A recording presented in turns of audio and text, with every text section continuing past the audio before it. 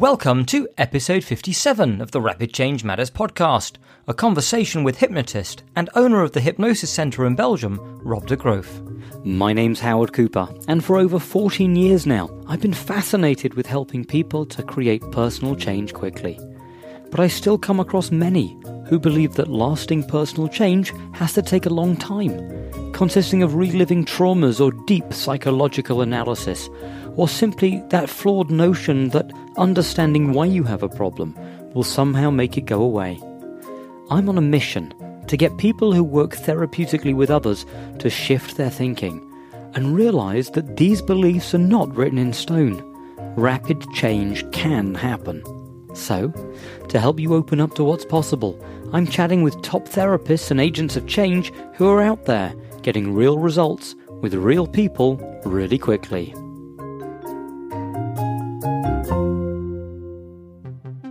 Before we get to the interview, I've got big news.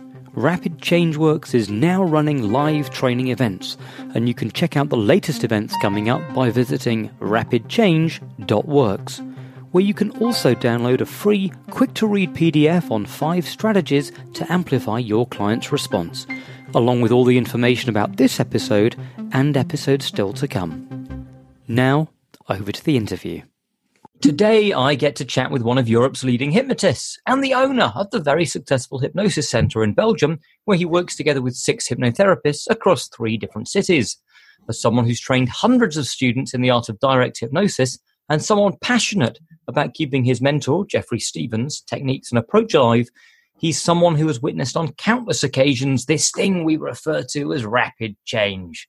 With a background in magic and mentalism, he's also keen to show hypnotherapists how they can use mentalist effects to help their clients improve their therapeutic goals, much of which is outlined in his latest book, Mentalism for Hypnotherapists. Welcome to the podcast, Rob de Groof. Hello. Well, Rob, it's an absolute pleasure to have you and looking forward to this conversation. I know we've spoken a couple of times, but yeah, definitely keen to get some of our interactions recorded. For both my enjoyment and the enjoyment of our listeners. So look, why don't we just kick this off and start out by telling people a little bit about who you are, what you do, and really how you got started. What's your origin in all of this? Okay, so my name is Rob de Groof. I'm based in Belgium. I lived all my life in Belgium. I'm like 43 years old now. I used to work as an artist, an entertainer. I had my own clown show. I most of the time I was working for children or family events. I did stilt walking, juggling, fire spitting, all those types. All the usual things. Yeah, all the usual things that you have to do to earn some money when you're an artist. But I got a little bit tired of performing for children. I was a children entertainer, but I'm not so much. I don't have children of my own, so I'm not much that children guy. And I get tired of the balloon modeling, and especially of the of the attitude of the children and the parents these days, because it's not so funny anymore as like 10, 15 years ago. The respect is a little bit gone for entertainers. They see you as sometimes as just the nanny of the children. Keep them busy. Whatever you do, just keep them busy. But that's not the goal of an entertainer, of course. You want to entertain them. So I wanted to do something else. I wanted to do more entertaining adults. So and I had this experience with hypnosis when I was like 16 years old. I was in a youth union for people who doesn't believe in God, atheists. So we have a lot of Catholic youth gatherings here in Belgium, but we also had something in our town for the non-believers. So and we invited a speaker, a hypnotist. The things that I remember was that it was a quite old guy. I don't know his name, and it was like years ago. He did a talk about hypnosis. I remembered he did some balloon and book tests and things like that. And then he talked about regression. And there was one girl, a friend of mine. She also played music in a band that I was playing in. And she lost her mom when she was like 7 years old. So she didn't have much memories of the time that she had together with her mother. So she asked the hypnotist that he can bring her back to the time that her mother was still alive. So the guy said, yeah, I can do it, but I don't think it's a good idea to do it here with all your friends. He said, yeah, no problem. I just want to go back and I want to have some memories, some vivid memories of my mother. So he did the session with her. He regressed her to the time that her mother was still alive. And she started talking and she started describing what she was going through in the regression. But I'm all at that time, especially, was really skeptic about all those things. But her older niece was also there. She was like 5 or 6 years older, so she had more vivid memories of the time that the mother was still alive, and she started affirming that the things that the girl was describing in the hypnosis, that they really happened. So they were true. So at that time there was a little seed planted in my mind. Hypnosis is something special. It's something you can do a lot of things with. So, but then, yeah, it stayed there, the little seed. But the moment I start looking for some ways of entertaining adults, I saw a hypnotist at a fair for artists where I had my own booth with all the children thing. And he was hypnotizing. And I asked him if he can give me a training, but he's a guy, he doesn't like train other people. So he said, yeah, it's not possible. You first have to read like 1,000 books and then you can become a good hypnotist. So, so the seed was growing a little bit in my mind. And then I got this invite from a magic shop in the Netherlands. And they said, we have a lecture in 2 weeks with a hypnotist. So I signed up immediately, and then I went to the lecture. It was a guy from Mexico who lived in the Netherlands, and he did a lecture on hypnosis. And I had a chat with him afterwards. So and then all things started. So he gave me a little private training. I get in contact with other hypnotists on Facebook groups. And then I start doing some hypnosis, entertainment hypnosis, because I really didn't have any plans of becoming a therapist. So that was something that was not in my mind to say I wanted to learn hypnosis for entertainment, but not for therapy, because therapy is not my thing. So, and then all of a sudden I got this phone call of a colleague in Belgium, one of the guys I met during a gathering of those Facebook groups. And he called me and said, Rob, I bought some DVDs from Jeffrey Stevens. You really have to watch those. I say, yeah, what is it? Street hypnosis, stage hypnosis? No, it's therapy. I said, but I'm not interested in therapy. He said, yeah, but this is no-nonsense hypnosis. It's very short sessions, like 15-minute sessions, one session most of the time for a problem. And really no bullshit, just no-nonsense hypnosis. He told me it's created for you. When I saw it, it's created for you. It's not my style, he told me, but it's created for you. So I started watching the DVDs, and after 1 hour, I was already sold. So I went to my staff that was working at the time. We had an office at my home, so I said, okay, guys, you can't disturb me for the next hours because I really want to watch the rest of the DVDs. So ask all your questions tonight when I'm finished. So I start watching them, and I immediately get a feeling that type of doing change work. Jeffrey Stevens is also referring to the fact that we're not doing therapy, we're doing change work, because therapy and people have to come back and a lot of time, months, years later. Mm-hmm. So we do change work. So I say, okay, when I can do it this way, I want to do it as well, because one of the things, and there's an advice that I will give to all my students, is that you don't have to read 1,000 books to become a good hypnotist. You have to do it. You have to learn the techniques, and then you have to practice the techniques. You don't have to read and to watch thousands of DVDs. You have to do it. You have to see the people, and that's really important. So As of the fact that in Belgium, street hypnosis and all entertainment hypnosis is actually forbidden. And the market is not that big. We do it anyway, so it's a very old law. Nobody is acting on it, but we are still doing entertainment. But it's not a big market, so I was really convinced that I couldn't start as a hypnotist only doing by entertainment, because I wouldn't have enough gigs and I wouldn't have enough time to do it to be good, to become good at it.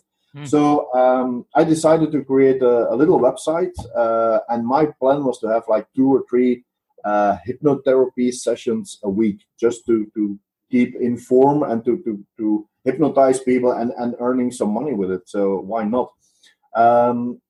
I started using the Jeffrey Stevens protocol immediately, and like 3 months later, my schedule was already full. I remember a day that my secretary, she came to me and she says, Rob, I have somebody on the phone here and she wants a session on Wednesday, the blah, blah, blah. And I say, yeah, book an appointment. She said, yeah, but you already have 7 sessions that day. I said, huh? I have to do other work as well. So it boomed. One of the reasons was that I was the very first hypnotherapist to start doing 1 session therapy with short sessions, and not telling the people, yeah, stop smoking, you have to go make 5 appointments. So because people don't want to make 5 appointments, they want to get rid of the problem, and they don't want to drive a lot and then to make a lot of appointments. So that was one of the reasons. Of course, the biggest reason were the results, because I had a lot of referrals. So I had my Google marketing, and most of the appointments came from referrals. So it started booming like immediately. And nowadays, it's let's say it's like 8 or 9 years later. I work with 6 therapists, as you mentioned in your introduction, in 3 different cities. So it's still booming. So it's great. Also, of course, I have now a lot of my students who are doing the same type of therapy in Belgium. I'm not alone anymore. But in the beginning, people, they say, okay, you're going to train your own competition. But of course, I'm training my own competition. Of course, there are more therapists they can go to. But because there are more therapists working on the same way with great results, there are more people talking about hypnosis. There are more people considering change work or hypnotic change work as a solution for their problems. So my business is growing by my students who also are having great results. I really like that, Rob, and I like the idea that you're not coming at this from kind of like a poverty consciousness, this idea of, oh, there's not enough clients to go around, so I mustn't train other people in case they steal my... This is like, ultimately, the more people that there are doing good work, the better we all benefit, because it's raising the profile of hypnosis and hypnotherapy and what it's capable of.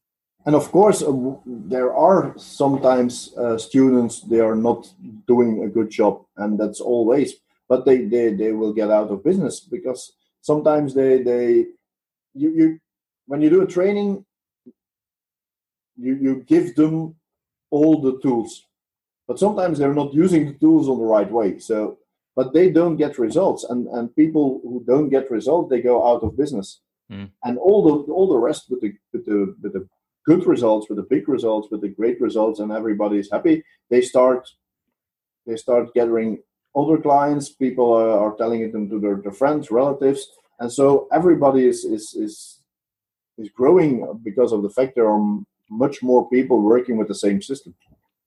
Yeah. No, I think that's so cool. And tell me, because I mentioned in the intro that you've written a book, and it's very recent. It's Mentalism for Hypnotherapists. Yeah. What for you is the tie-up between mentalism and hypnotherapy? Why were you motivated to write such a book?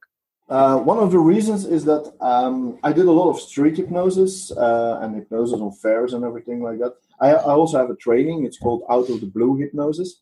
I used to call it street hypnosis, but then a lot of the students, they thought that it was only a training when you really want to become a street hypnotist. And for me, it's not. For me, it's really important that a hypnotist and a hypnotherapist, Also, when they only have the goal to be a therapist, not hypnotize outside of the therapy room, I think it's really important that they know how to do street hypnosis, how to do impromptu hypnosis, because that's the place where you learn the most of it.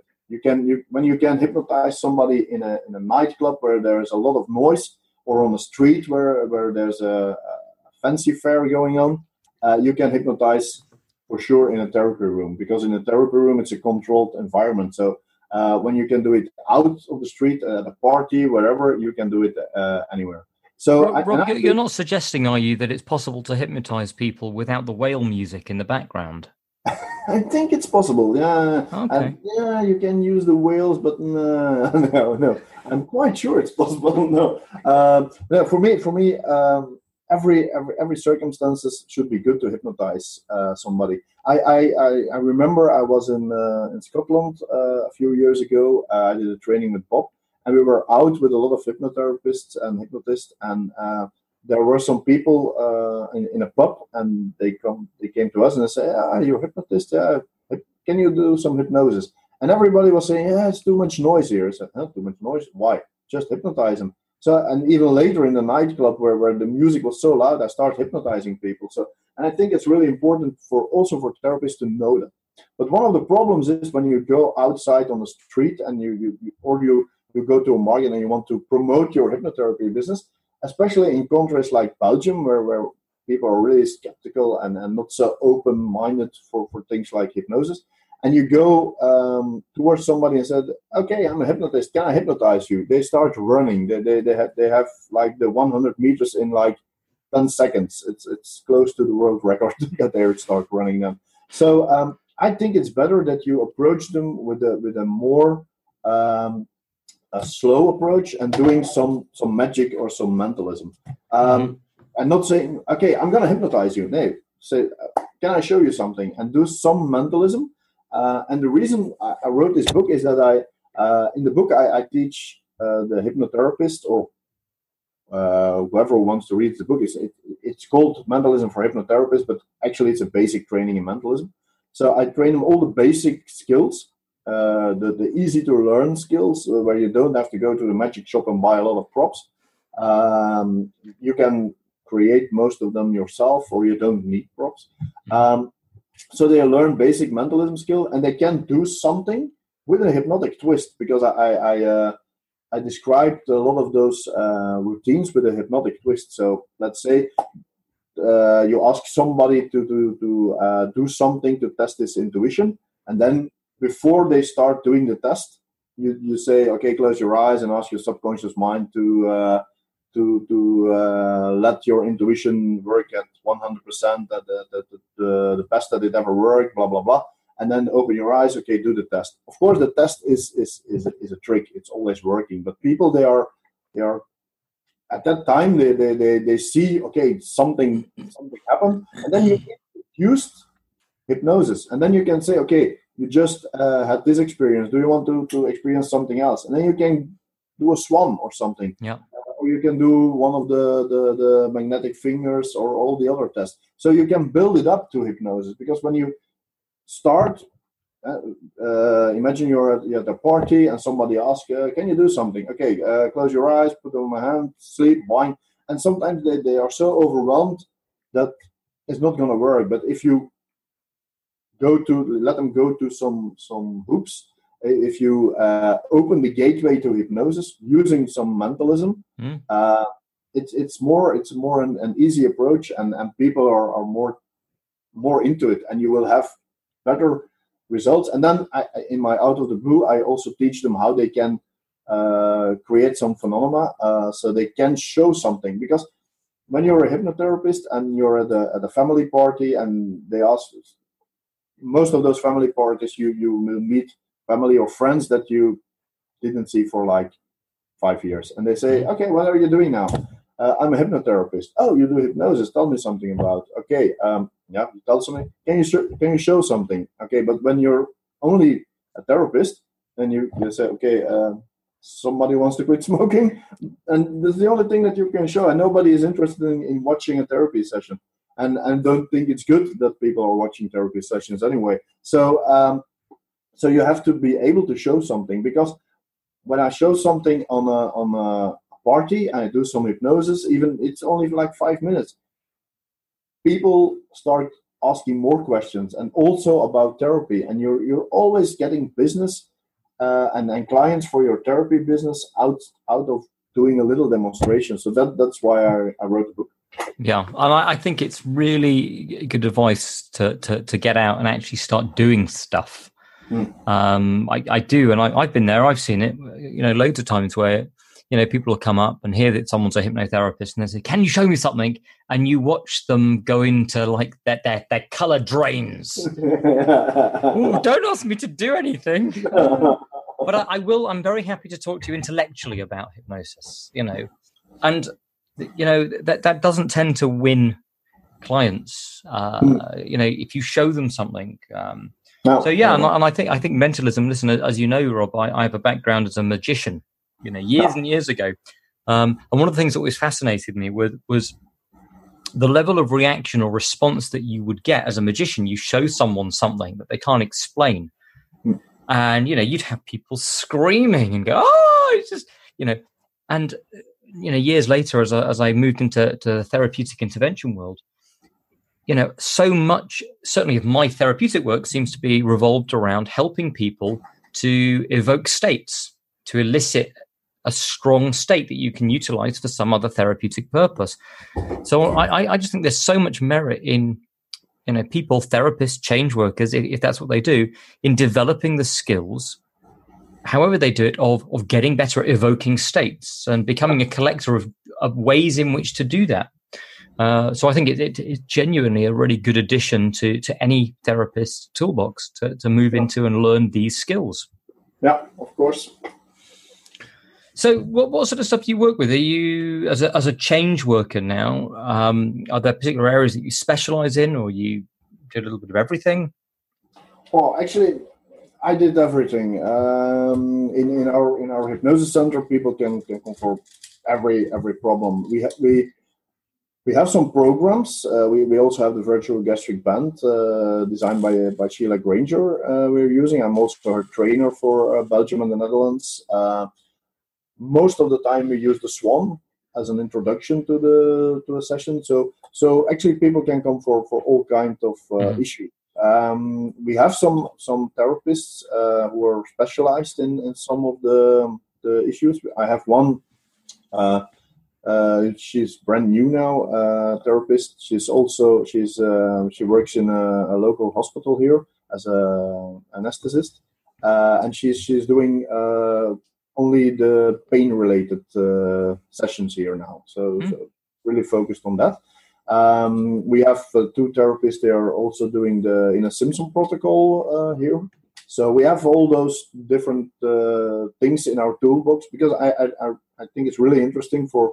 I think you have to build your business on one approach, on one protocol, and then you have to see that you have many other stuff in your toolbox, of course, because sometimes that one approach is not good for that type of client, or it's not getting the results that you want. So you have to do something else. You have to go in your toolbox and find another tool. But I think it's really important that you build your business on one protocol and then expand it to more things. Because now, for every session, whether it's stop smoking, weight loss, or an anxiety or an erection problem, we immediately know we have the basic, we have the fundamentals we can start with.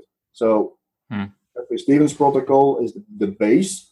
And sometimes when the change worker has a feeling, oh no, I need something else, he can use something else. But we always have the fundamental, we always have the basic. So I never have to think when what the problem is. I did sessions with people, they had issues I never heard before, but I never know upfront what they are coming for. So I never use scripts. So I don't need them because I have the base of the Jeffrey Stevens protocol. So I sometimes have had people sitting in my therapy room, and they were talking about a problem with a very scientific name, and I say, yeah, of course. Yeah. And then, they were sitting, and then they had to go. Or I said I had to go to the toilet, or they had to go to the toilet. I went to my office, Wikipedia, and I typed in the very scientific name and said, "Oh, that's the problem." Yeah, okay. So they described it. I had an idea of it, but I never heard the word. But I don't need it, because the only thing I need is what's your problem? What do you want instead? So that's what we are doing. I never do regression. I don't go to the background of the problem. The only thing I actually do is asking the subconscious mind to stop doing this and doing something else instead. And that's what direct hypnosis, especially the Jeffrey Stevens protocol, is about. So, and in most of the time we have result in one session. So that's great. And going back to something that you said during the rapid fire round, and by the way, for those of you who are listening going, rapid fire round, where's that? What's that? Scroll down underneath this episode on the page. You'll see the rapid fire round. And it's 8 questions in 2 minutes. And one of the questions that I asked you, Rob, was what's the worst advice currently being given out within the world of change work? And can you remind us of your answer? Well, I said that you have to believe in hypnosis. You don't have to believe in hypnosis. I tend to find that people who doesn't believe in hypnosis are, most of the time, they are easier to hypnotize and they have better results sometimes. It's sometimes crazy. But the only thing that you have to be open to hypnosis as a way to solve your issue. When you're already upfront saying, I don't want to be hypnotized and that's not going to work and blah, blah, blah, then it's not going to work. But I hypnotize a lot of people. They said, I'm open to it. I want to give it a chance, but actually I don't believe in it. But that's okay.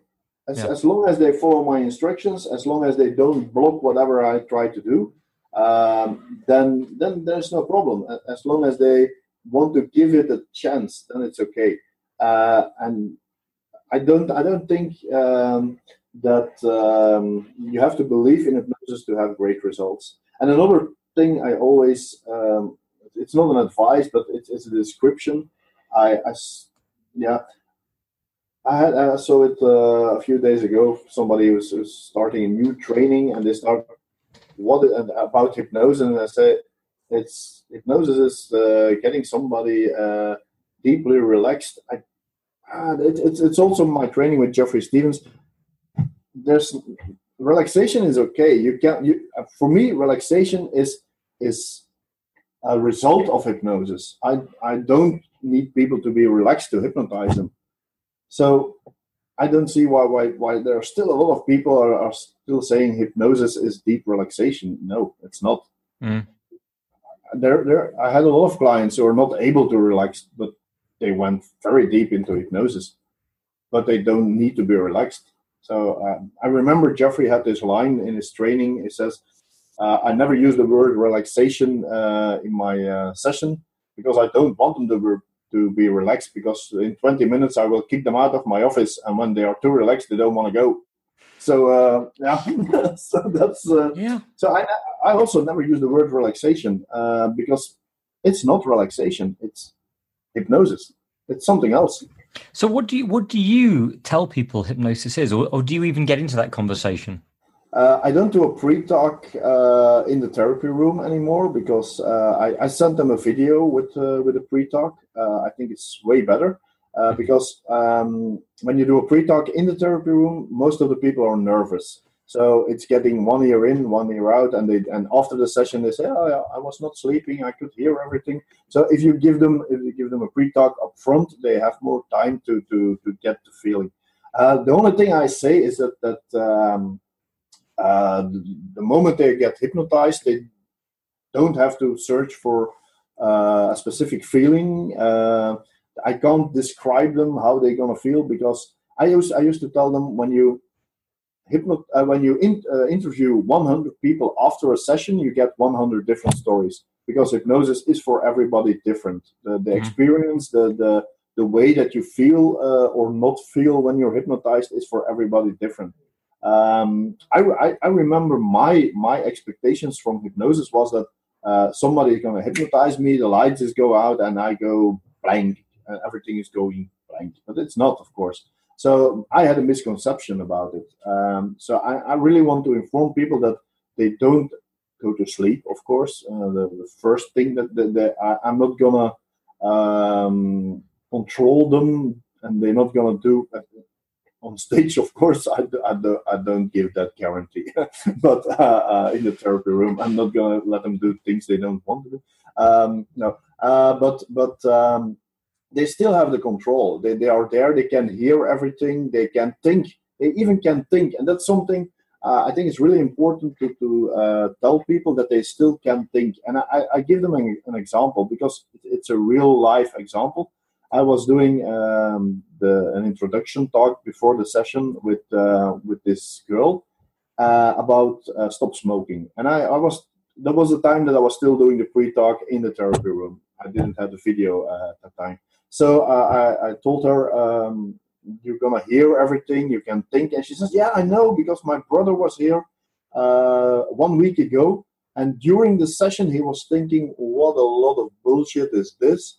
And do I really have to pay 150 euros for this? And am I going to be a non-smoker with this nonsense? And I was looking at her and I said, and yeah, he's a non-smoker now. So during the session, during my exchange work, he was thinking, this is bullshit. He was thinking, I'm paying a lot of money for this, and it's not going to work. And it still works. Because, and I give this example a lot of time to students, but also to clients, so they know they can start thinking. And when people are hypnotizing me, I'm thinking all the time. I had it when I did entertainment.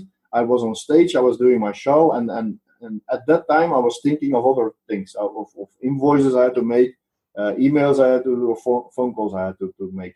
So I tell people, don't bother if you start thinking about that you have to go to the shop later after the session and you don't have to forget to buy some butter. So don't matter. I'm talking to your subconscious mind. I'm not talking to your conscious mind. Let your conscious mind think of all the stuff that you still have to do, but I'm talking to your subconscious mind. So, and when you inform people that they still can think, that they still can hear everything, then for me, I know a lot of hypnotists and hypnotherapists. They want to do something as a convincer in a session. I don't do it anymore, and there's a good reason for it, because the guy was thinking this is a lot of bullshit. He did a 7-day training with us. He has his own insurance company. He never used it, but he was interested in this thing that made him stop smoking. Although he thought it was bullshit. So he did a 7-day training, and he's actually a guy that doesn't go really deep into hypnosis, and he's a guy that you probably, a hand stick is probably too much to ask, because he can't imagine it. It's not going to work. So if I did a convincer with that guy, it's probably going to fail, and then I'm quite sure the session would, because then he was convinced that, oh, this is not working. And now he was only thinking it's not working, and it still works. So I think when you do a good session, I always do a swan, so they have a kind of convincer already. I do a good session with good deepeners, and I do a vivid session. They feel something. I do the passing through the zero deepener where they really feel something. And when you give them an experience, you don't need a convincer anymore. And I think it's always a risk to do the convincers. I love them when I do.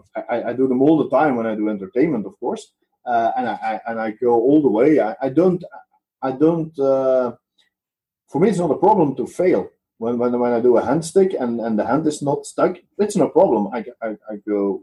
For me, it's okay. I really love the way Justin Trans is thinking about it. Dare to fail. You have to do it. You have to fail. But I don't want to fail in the therapy room. That's not interesting, because people start doubting too much. They start making meaning, don't they? They start going, well, you know. And I think there is a whole conversation to be had around how to use convincers in a session, because I have seen people do some really great therapeutic work, get them close to this change, and then they kind of go off and do this. And now to prove how good this is, and what happens is they stack the entire therapeutic results on the outcome that they can't guarantee of this other thing. And the truth is they're not linked. It's just that they've set it up that way. When you set it up that way, it's really dangerous. It can ruin your entire session. And it's not because of somebody can have very good results in therapy, but it's not a good subject for all those phenomena. And I'm not a good subject for all those phenomena, but I have good results in therapy. Yeah. When they hypnotize me, most of the time my issue is gone in one session, very short session. But don't ask my subconscious mind to get stuck on the floor or to forget my name, because it's terrible. Yeah.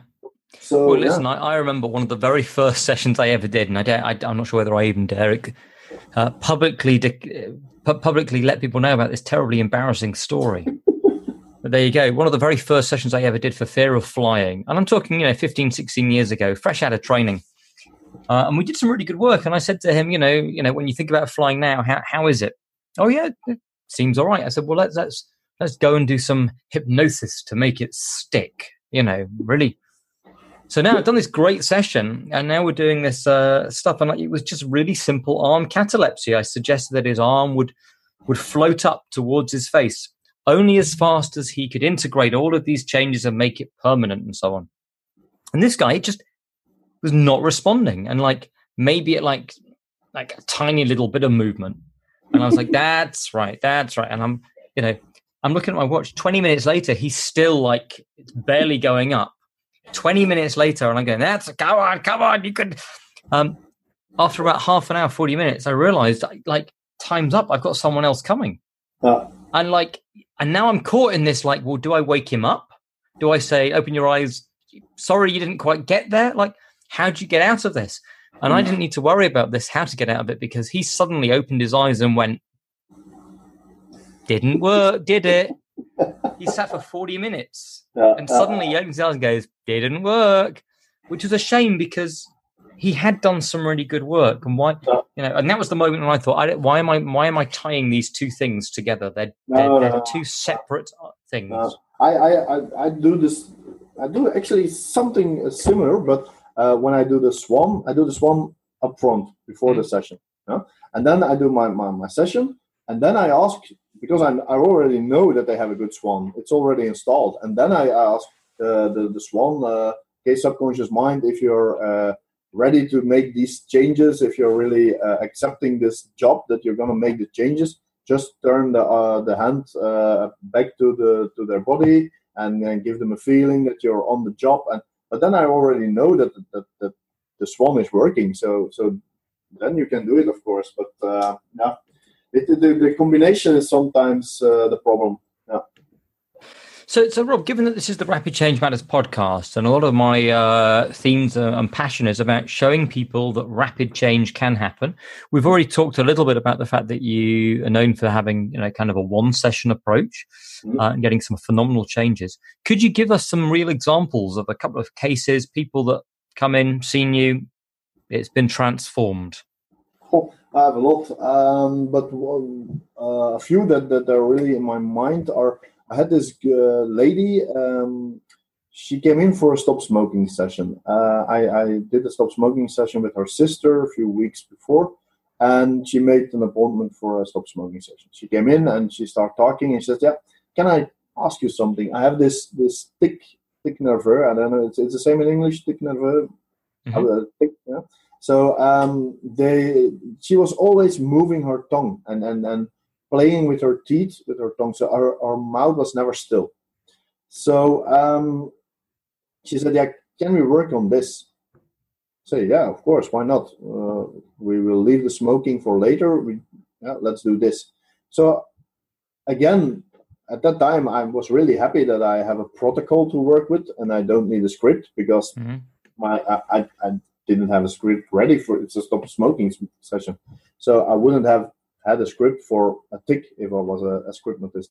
So I just did the session, and the only thing I actually did is, I don't know if you know this little funny movie is called Stop It. Mm-hmm. Yeah. So actually, the only thing I did was telling the subconscious mind to stop it.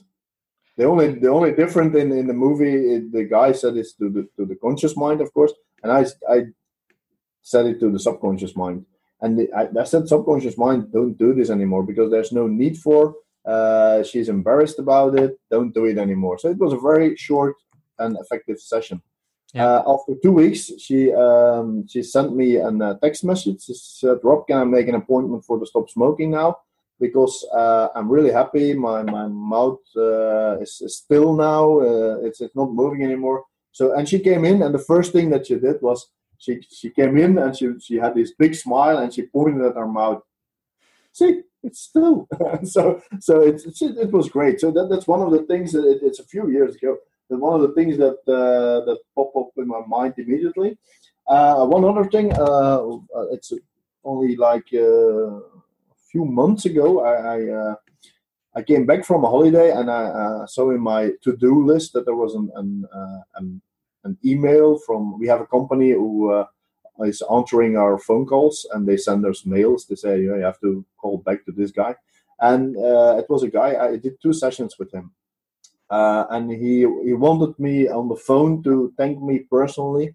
So the first session I did with him was about alcohol. He was not an alcoholic, but he drank a little bit too much. So I did that for him. And then he came back and he said, I have this sexual problem. He said he was coming too soon. It was not really immediately, but too soon. He said it's not good for my sex life, and my wife is not happy. And so I did a session with him, and also that session was only one session. He's a great responder. So I already knew from the session for the alcohol, and he really wanted to speak me personally to thank me, that because there were 2 aspects in his life that were a problem. It was the alcohol and the sexual thing that he was worried about. So those things were gone. And the good thing is his father is also a client with me. I had his daughter, and so the entire family is changed. Everybody is. I don't say they don't have any problems anymore, but the biggest issues they were getting in their life, they're gone. So the entire family is happy about the change work. So that's great. So those are some stories that really give a meaning to the things that you're doing. I love it. Yeah, I love it. Great. And tell me, if people are listening and they want to do more of this kind of direct hypnosis, are there any books or things that you would recommend, resources that you would recommend they look at and explore? The best way is to get a live training with me, of course. That's the best way. Of course, it goes without saying, Rob. Of course. Yeah, of course. No, I'm traveling the world now to introduce people to the Jeffrey Stevens protocol. It's a 2-day training. I did one in Hull a few months ago, and I'm planning to return to the UK anyway to do some trainings over there. I will do one in New York in May at the HypnoBiz convention, a pre-conference workshop. I will do one also in May, 1 week later, at Sean Michael Andrews' place in Augusta, Georgia. But there are also I have some online training with Jeffrey Stevens. As we speak, I'm editing some new materials because there is the weekend workshop with Jeffrey Stevens, but it's quite old material. I have new material from the last time Jeffrey was here in Belgium to do his training. It's all videotaped. There are some minor issues with the sound. Sometimes the battery from the mic was flat, but it's only minor issues. So it's the entire training videotape with the latest things that Jeffrey developed for his protocol. So I think it's actually the very last training was ever videotaped that he did because a few months later he was getting sick and he died 2 weeks after getting sick. So those are possibilities to learn the Jeffrey Stevens protocol. So on my website, there is a possibility to buy them. There is also, but whenever there's somebody out there in the world who wants to host me to do a training in direct hypnosis, or my out of the blue hypnosis training, or mentalism for hypnotherapist training, that's the reason why I'm working with 6 therapists. I'm remodeling my business so I can travel and teach especially the Jeffrey Stevens protocol, because it's a very good protocol. I also, Jeffrey did it. He trained a lot of people who were seasoned hypnotherapists who were working for years and years and years. And after the training, they changed their approach. They said, okay, this is something, it's time saving, it's effort saving, it has good results, people are happy most of the time, one session. And the only thing that they sometimes have to think about is they start wondering, okay, but now I see a client 5 times and he pays this, and then he comes only 1 time, and okay, I have to raise you have to raise your price, of course, too. But that's no problem, because when you can fix a client in 1 session, or let's say 2, if you because sometimes we are making a little change here now, to be honest, because sometimes people don't believe that they have a problem like 15 years and you can change them in 1 session.